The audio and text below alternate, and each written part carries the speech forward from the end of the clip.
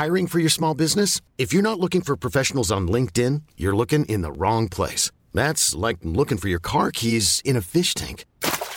LinkedIn helps you hire professionals you can't find anywhere else, even those who aren't actively searching for a new job but might be open to the perfect role. In a given month, over 70% of LinkedIn users don't even visit other leading job sites. So start looking in the right place. With LinkedIn, you can hire professionals like a professional. Post your free job on linkedin.com/achieve today.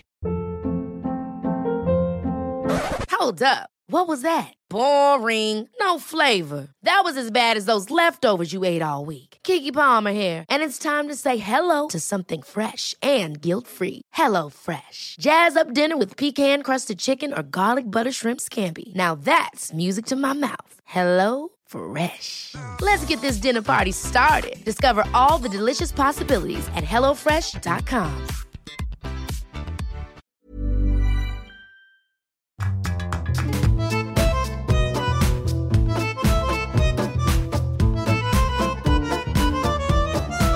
Hello, welcome along. It's a brand new episode of Writer's Routine. This week chatting to Paul Rudnick. He's a screenwriter, a playwright, an essayist, and he's got a brand new novel out called Playing the Palace. Now, we talk about working as a screenwriter, being on set, moulding what you write around what you can actually see the actors doing and improvising. Also, he runs us through his very thorough writing routine.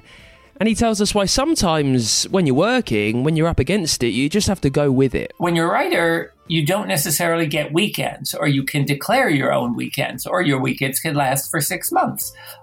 When something's going well, or when I'm on a deadline, I will work 7 days a week, all straight through.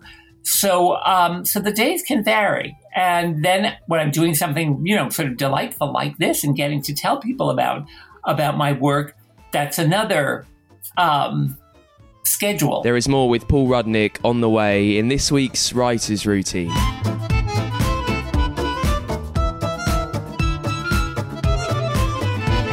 Yes, welcome along. Welcome to the show. My name's Dan Simpson. Thanks for finding us. Thanks for following. This is a Writer's Routine where we take a look inside an author's working day, very simply to find out how they get stuff done. This week we're with Paul Rudnick. He's a Hollywood screenwriter. He wrote Addams Family Values, personal favourite. Also the Stepford Wives, mid-noughties with Nicole Kidman, I think. And he wrote the Sister Act movies too, although he did those under a different name. And he's got a brand new novel out. I think it's his third. It's called Playing the Palace. It's been dubbed the must-read romance novel of the season. It's all about a New York event planner who falls in love with England's gay crown prince, Edgar. And it's a sharp, romantic satire of opposites attracting and life in royal court, in current life as well. Now, we talk about how he wrote it and what screenwriting taught him about novel writing. Also, what being a screenwriter is like on set. How adaptive do you have to be? I've always wondered why they need to be there. Why they need to sit there with their own chair. Like, is it just a status symbol? It turns out there is a lot to actually do, and Paul runs us through it, and how that's been as well, being a screenwriter with actors through the last year on Zoom calls. Also, we discuss his very private writing space that he is extremely protective of. And he thoroughly runs us through a busy writing day where you always have to be on your toes and ready to change.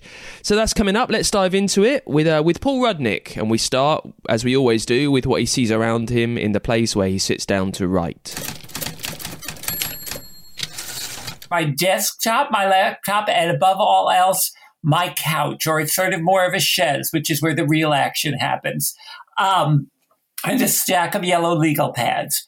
Because for many years, I would write every first draft longhand and then ultimately transfer it to the computer. I must admit, I've started to cheat. I've started to begin things on the laptop. But I'm in a small office on the top floor of the home I share with my longtime partner. And I've got actually a legacy from my mother, which is she always kept a mug filled with Bic pens, a magnifying glass, and a pair of scissors. So they sort of all the essentials. Because also I remember one of my few accomplishments in life was I realized when I need a pen and I can never find one, the solution would be to buy, say, 50 Bic pens, which costs you all of about $10. And that way you always have one. It's like buying lots of pairs of glasses. So it's a very soothing space. Now, that's kind of the practical aspect of it. What is there inspirational maybe on the walls around you? I'm thinking we might see some art. I don't know. Well, yes, actually, I once had a kind of crackpot theory, which was I have friends who are visual artists who like very blank white walls because they work with their eyes all day. So when they look up, they like to have something restful. And I, as a non-visual artist, like to have a certain busyness. I like to look up at things that sort of take me away from whatever I'm working on at the moment. So I have a lot of posters I've also worked a lot as a playwright. So I have posters from many of my plays, from some of the movies that I've worked on. And there's a huge photo of Kevin Kline in and Out that I'm staring right at. A poster from my play Jeffrey, another from I Hate Hamlet. It's kind of nice to remind myself that, okay, at one point I wrote something, so it must be possible to do it again. So it's kind of like a little bit of a Paul Rudnick retrospective, which most of which I actually inherited also from my mom, because for a while I was very superstitious about memorabilia. So she would keep it all. And then once she passed on, I thought, okay, maybe it's time. Maybe I'm allowed now. So most of there's plenty of art elsewhere in our house, but because this is my kind of space, it tends to have a lot of Paul Rudnick-centric items. Oh, and one of my other favorite pieces is there's a photograph, which was from the shoot of Addams Family Values in the makeup trailer, where I'm sitting in a makeup chair having my hair done by Christina Ricci, dressed as Wednesday Addams. And she's looking at me like my hair is just a hopeless prospect, but she's going to give it a shot, with a big can of hairspray and a brush. So I've always cherished that photo just on every level because Christina was such a joy and I loved working on those movies. There are some other photos like that. There are photos of my partner from various stages of our relationship. There's a picture I cherish. This was right after Jeffrey opened off Broadway, and there was a gay pride float in the parade that year, with a float that featured our entire cast. And John and I stood on the sidelines, on the sidewalks of New York, cheering them on. And that was right after we met. So it was a very kind of wonderful early moment for us and a great time for that play. Let me see. I also have photos. There's some that have pictures of wonderful people I remember, some people who are now gone. It's funny. I was just reading something online about the playwright Wendy Wasserstein, who died far too young. And I have photos from a very early, she would give a party every year called Orphan's Christmas, where people who didn't go home for the holidays would gather at her apartment. So I have pictures from that I really treasure. What else? Let me see. I have pictures of my parents. Oh, I have a wonderful picture of my partner, John, when he was getting a tattoo down in Miami. This was years ago. And the tattoo had a bleeding heart with a dagger through it, dripping blood, and my name. So that was, one of the most wonderful tributes I could ever imagine and examples of his love. I, of course, was way too cowardly and afraid of pain to return the favor. But I remember when I told my mom, actually, that John had gotten this tattoo, because I wondered if that would quite be her cup of tea. But she thought about it, and then she said she liked the idea. She said, because you can take a ring off. And I loved that she had made that sort of progression in her thoughts for why a tattoo was a genuine expression of love. And in the photo, you could see John, it's in multicolors. It was, I'm sure, excruciatingly painful. He is not bothered in the slightest. I'm watching him get the tattoo and I am in agony. So it's kind of a portrait of our relationship. That's the love, isn't it? Listen, Paul, I'm going to use this time. You're the first screenwriter of some repute that I've had on the show. You mentioned being on the set of Addams Family Values and getting your hair all done. I've often wondered, what does a screenwriter do on the set of a movie? Like, why are you there when the piece has already been written? Well, it varies wildly. Sometimes certain directors do not want a screenwriter within, 1,000 miles of the set. But I've been lucky because I've had directors who've continued to value my input. And especially on a comedy, when you want to be able to rewrite up to the last second before filming, I love being part of the process where you could stand there and if a line isn't working, you come up with something better. If an actor is doing something absolutely wonderful and you want to extend that moment, you're there. So a writer can be absolutely essential or completely vestigial and unwanted. But on the Addams Family movies, I remember it was just such a treat to watch Joan Cusack go to work at some of her big sort of nuclear meltdowns. And I would just add things in and she would pick them up, in an instant. So I felt very valued on that project. There was also a scene in In and Out. There's this that I think people enjoyed where Kevin Kline sort of sings and dances when he's listening to a tape that's telling him how to be more masculine and how to be a man. And we shot that in the corner of a soundstage on a set that was built to look like his Indiana home. And we were having such a great time, and Kevin was so up for it, and he was dancing up a storm that and we had the guy who was recording what was supposedly the tape he was listening to on the soundstage as well. So I just kept adding more material and shooting it even higher. So I love, those are the moments where it's actually a little bit closer to theater, where the writer is considered, an integral part of the process. So it's, and sometimes I just sit back in my chair and enjoy watching everyone go to work, because on a soundstage, there are hundreds of people, highly skilled, going about tasks that would be way beyond me. And also sometimes I can consult with the director and the producer, and you chat about, okay, what do you think is working? What does the scene need? Why is this a disaster? And everybody's wearing headsets. So it's sort of moments of excruciating boredom interrupted by moments of high excitement. And also on a movie, you only get to get it right once. I mean, you can do multiple takes, but still you're there on the day with that cast, with that script. So I always think make it as good as it possibly can get.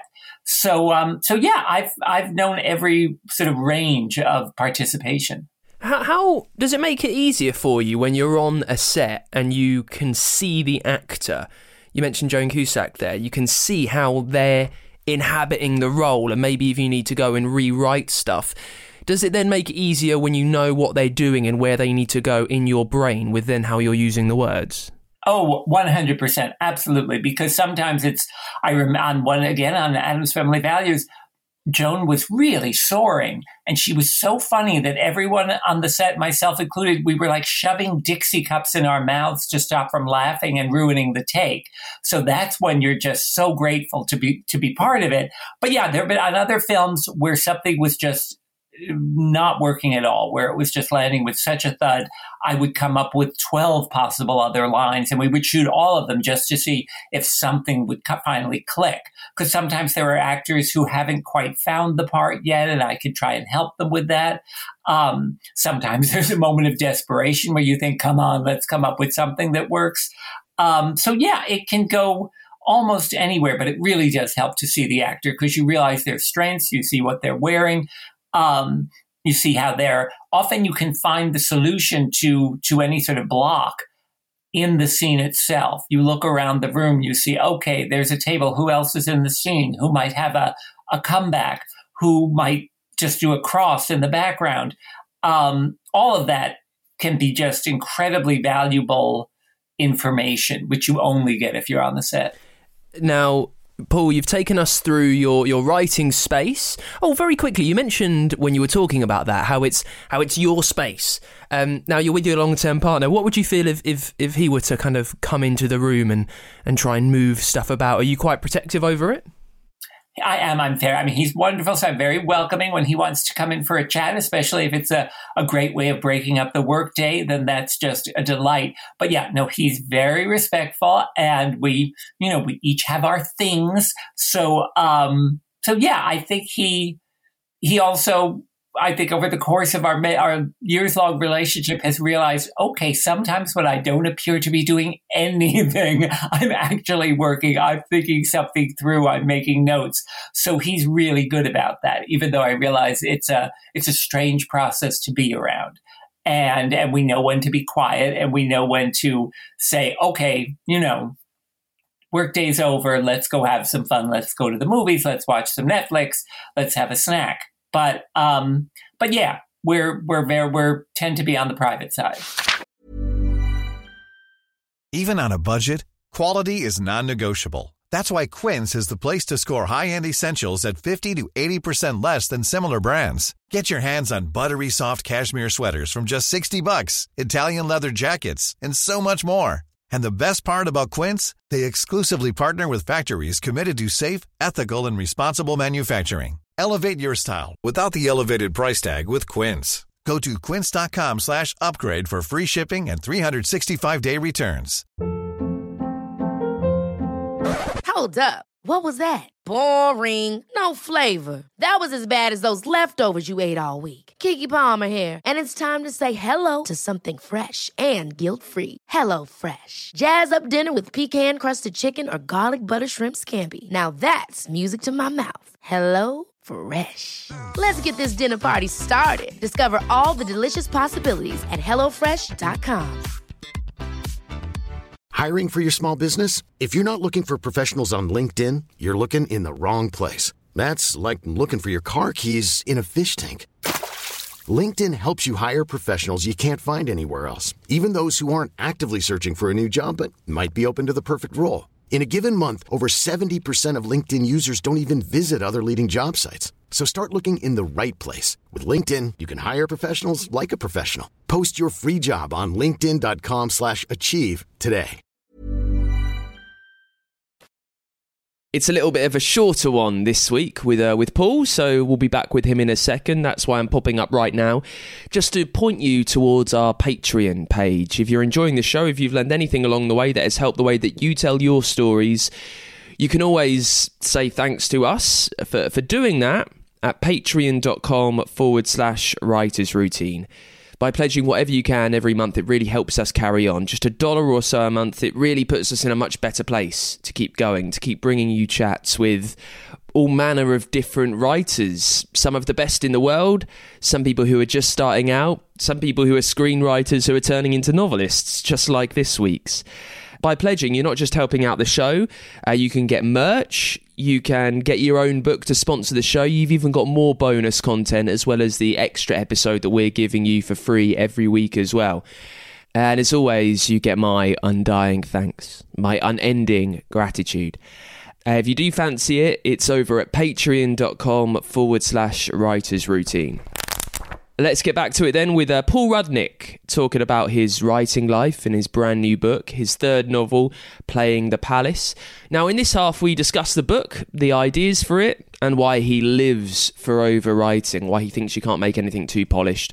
Also, what screenwriting has taught him about novel writing, and we pick it up talking about the actual working day, like his writer's routine, what the whole show is about. How does it look for Paul? Well, and it's interesting because it varies wildly. I mean, one of the things I love about being a writer is that every day is such a fresh challenge, and that every project is a blank page. You're starting from zero. So when something's really cooking, especially, it's interesting, during the lockdown, during this past year of pandemic, I felt that in a way the whole world was suddenly on a writer's schedule, where you're in your room alone trying to figure out your life. So I've had various projects, including I was doing the final edits on Playing the Palace on my new book. And that was actually kind of thrilling because it's an all-out romantic comedy. So to be able to escape from the pandemic for at least a couple of hours and go over those galleys, which can be very intensive because you're looking for final word choices, final corrections of grammar, final cuts. It gets very scientific and weirdly exhausting, even though you're not doing anything but sitting in front of a computer. So my day can be, if I had a project like that, if I was looking at galleys, that could begin, at 8 a.m. and last for the full day of really just word by word. Then if I'm actually writing something, because I began another project in a first rough draft, and that has its own excitement because it was me and my MacBook, and it felt right. And that sometimes things wobble a little at the beginning, and you wonder, is this a full-scale project? Is this worth my time? Was this something that sounded like a better idea than it turned out to be? But this project was really starting to cook.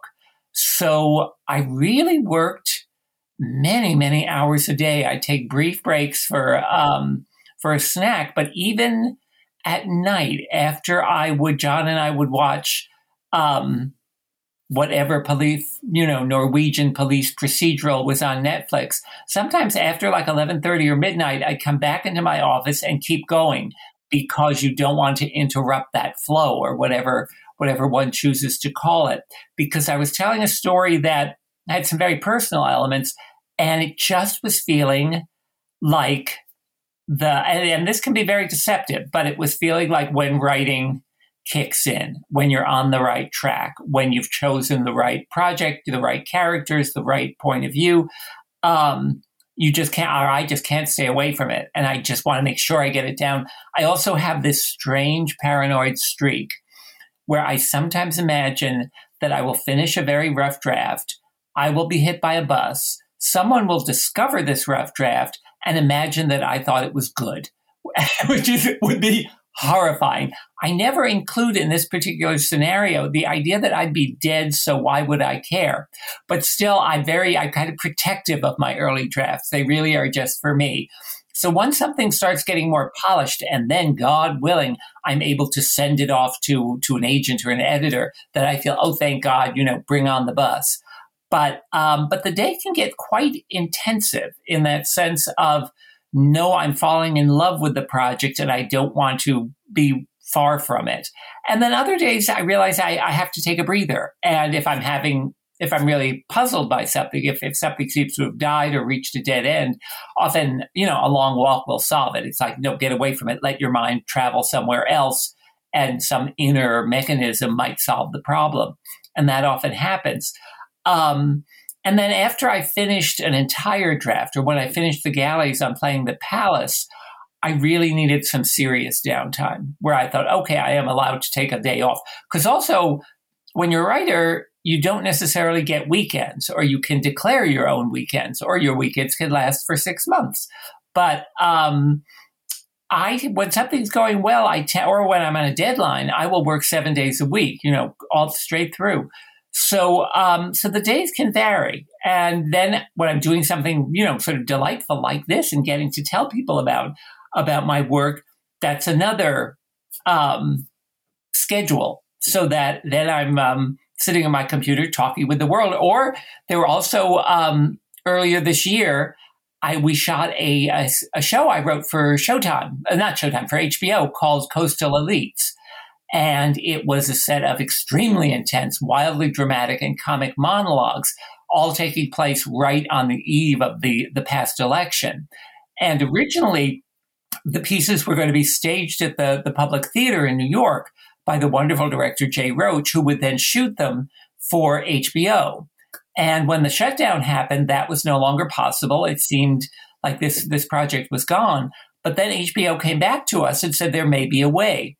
So we shot remotely. So I was in the same room I'm in now, on about 3 or 5 apps at once, where Jay was in California and he and I would talk on our phones.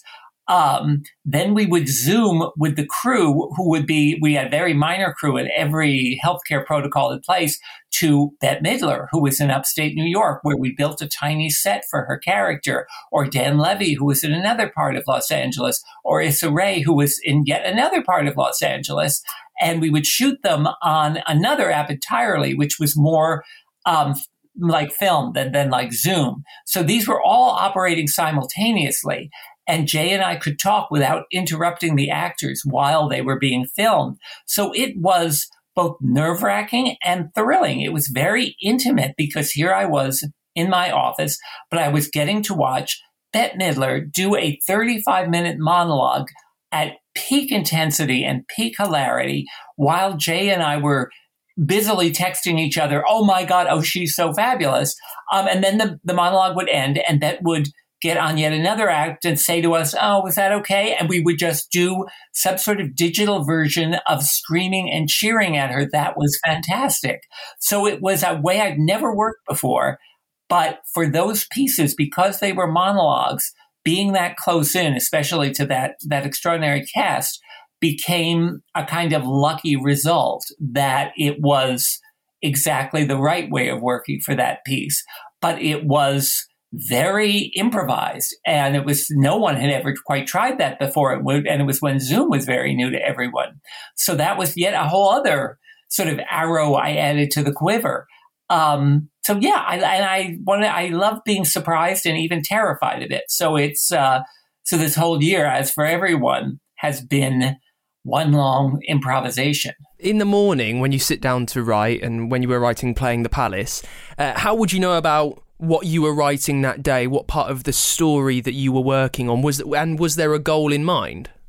There was. Well, because as I said, it's a romantic comedy, and it's about Carter Ogden, who is a associate event architect, which means a party planner in Manhattan, and he shares an apartment. He's just been dumped multiple times. He's kind of about as low as you could get, and he's pretty much given up on love altogether when he meets Prince Edgar, the Crown Prince of England, in a manner that can only happen in Manhattan, where such collisions are possible.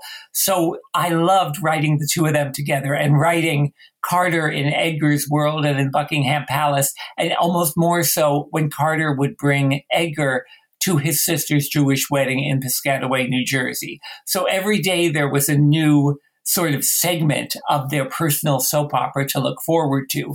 And I had done an outline. So I tend not to outline too heavily because I love being surprised. I think when the characters are fully drawn, they kind of take the lead. And I just, follow desperately behind, taking dictation.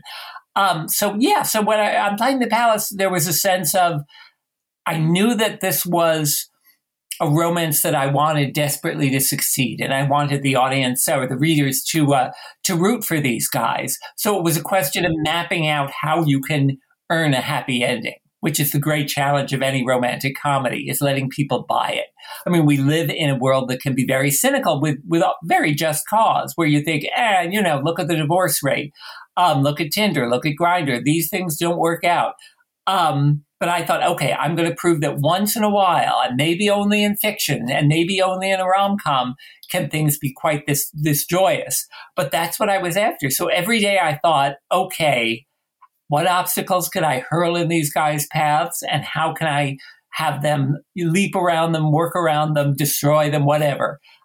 So it was, again, it was a sense of still liking to be surprised to see what they would be up to today, where the story wanted to go. What I find usually is if I plan an ending in advance, that ending will actually be, maybe 3 chapters before where the ending finally lands, where I realize, okay, I have a general direction, but no, we need more information.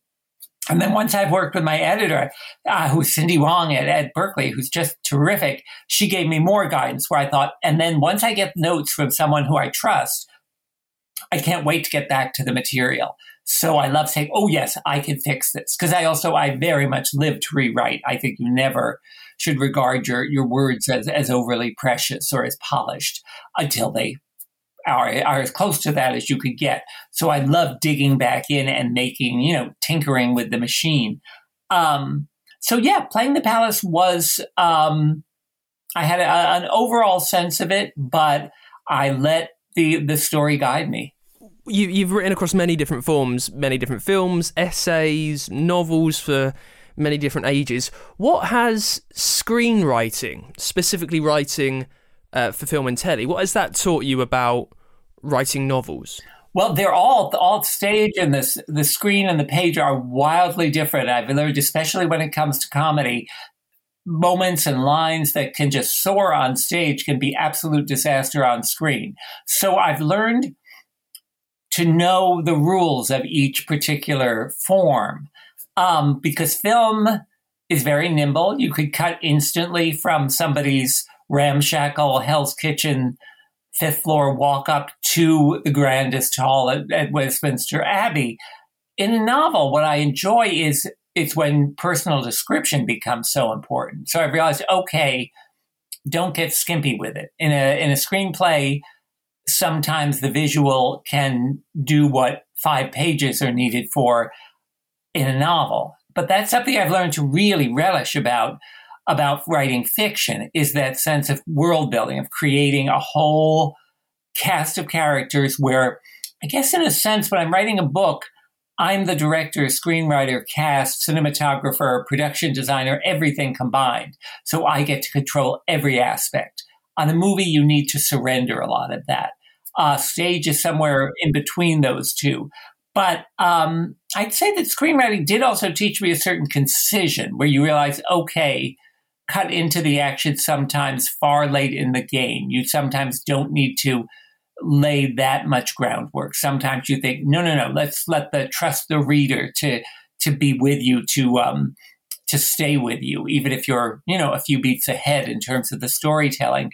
So that, it's just trying to, I guess in a certain sense, it's trying to make a novel every bit as vivid as a film, so the reader can feel the escape that they feel when they're at the movie theaters, the immersion, that sense of, oh, okay, I'm not reading a book, I'm living it, I'm watching it, I'm fully invested. So, and I think that a lot of writers have mentioned this, but when you want a certain cinematic experience, that feeling of, okay, you're crossing that line from black and white and color into Oz. And if you could get that on the page, it's a great sort of delirious joy. So especially in something like Playing the Palace, which takes place on a level of sort of grounded romantic fantasy, I'd call it, it was great to aim for that, to say, okay, let's let a lot of our secret dreams and questions and dirty thoughts about royalty, let's unleash them on the page, which is also a great sort of safe space. In a movie, I think you're also dealing with very specific actors who only look one way. In a novel, you can make them look the way you want to. You could create an attraction between characters. You could create a passion. You can write sex scenes that will hopefully, sort of captivate the writer in ways that only Brad Pitt could on screen. So it's, very different, but I find when the material's working, they're all equally and wildly enjoyable. And that is it for this week's Writer's Routine. Thank you so much to you, Paul Rudnick, for coming on the show, for sparing us some busy time, dialing in from his no doubt luxurious Long Island mansion. You can get a copy of the book, Playing the Palace, wherever you're listening to this. It's in the podcast notes and it's over at writersroutine.com as well. If you use the link, we get a little bit of a kickback there. Now, next week, Alex Michaelides is coming on the show. He wrote The Silent Patient a few years ago. It was hugely successful, critically lauded. It was the first ever UK debut to go straight to number 1 on the New York Times bestseller list. And he's just published a new novel, The Maidens. He's talking all about that, about the pressure from the first, how that rubbed off on the second one, how he plans his day. We run through the whole thing. It's a really deep chat next week.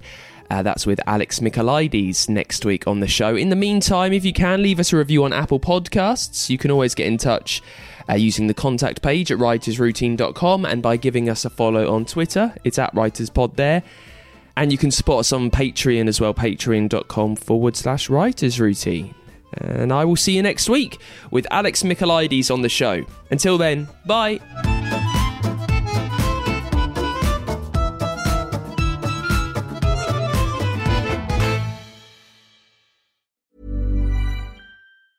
Step onto the legendary clay courts of Roland Garros, where the world's best players battle it out for a chance to win the French Open title. Tennis Channel Plus is your place to watch. Stream every court from your phone or smart TV, live in HD. Don't miss a moment with daily live coverage and match replays on demand, beginning Monday, May 20th. Be there for all the unforgettable moments. Stream now with Tennis Channel Plus. Hold up. What was that? Boring. No flavor. That was as bad as those leftovers you ate all week. Keke Palmer here, and it's time to say hello to something fresh and guilt-free. Hello Fresh. Jazz up dinner with pecan-crusted chicken or garlic butter shrimp scampi. Now that's music to my mouth. Hello Fresh. Let's get this dinner party started. Discover all the delicious possibilities at HelloFresh.com.